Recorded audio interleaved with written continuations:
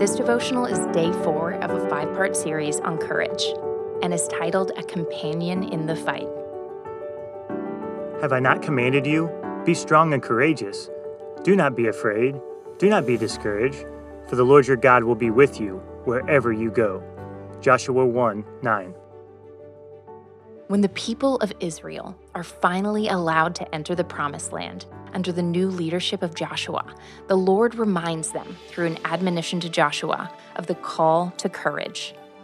The Lord is not saying this in some casual, general sense. He's reminding them of very specific circumstances, namely, their refusal to fight when they heard the spies' report of the challenges they faced.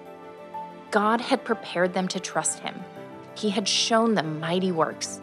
He had led them to victory in battle, but their spirit crumbled in fear. The first generation refused to fight. God reminds the second generation of this failure and admonishes Joshua's generation not to make the same mistake. The Promised Land is a place flowing with milk and honey, but first they had to fight for it. Part of living in the Promised Land is having the courage to possess it. God calls us to strive each and every day. He calls us to kindness in the face of rejection.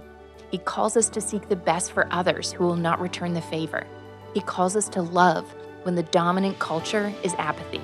He calls us to set aside our own desires and seek the desires of the Spirit. In other words, God calls us to fight against being self-centric. The first generation put material comfort above obedience, and the biggest loser was themselves. This is why Jesus told us that the way to be lifted up is to lay down our lives. It takes great courage to make that kind of investment.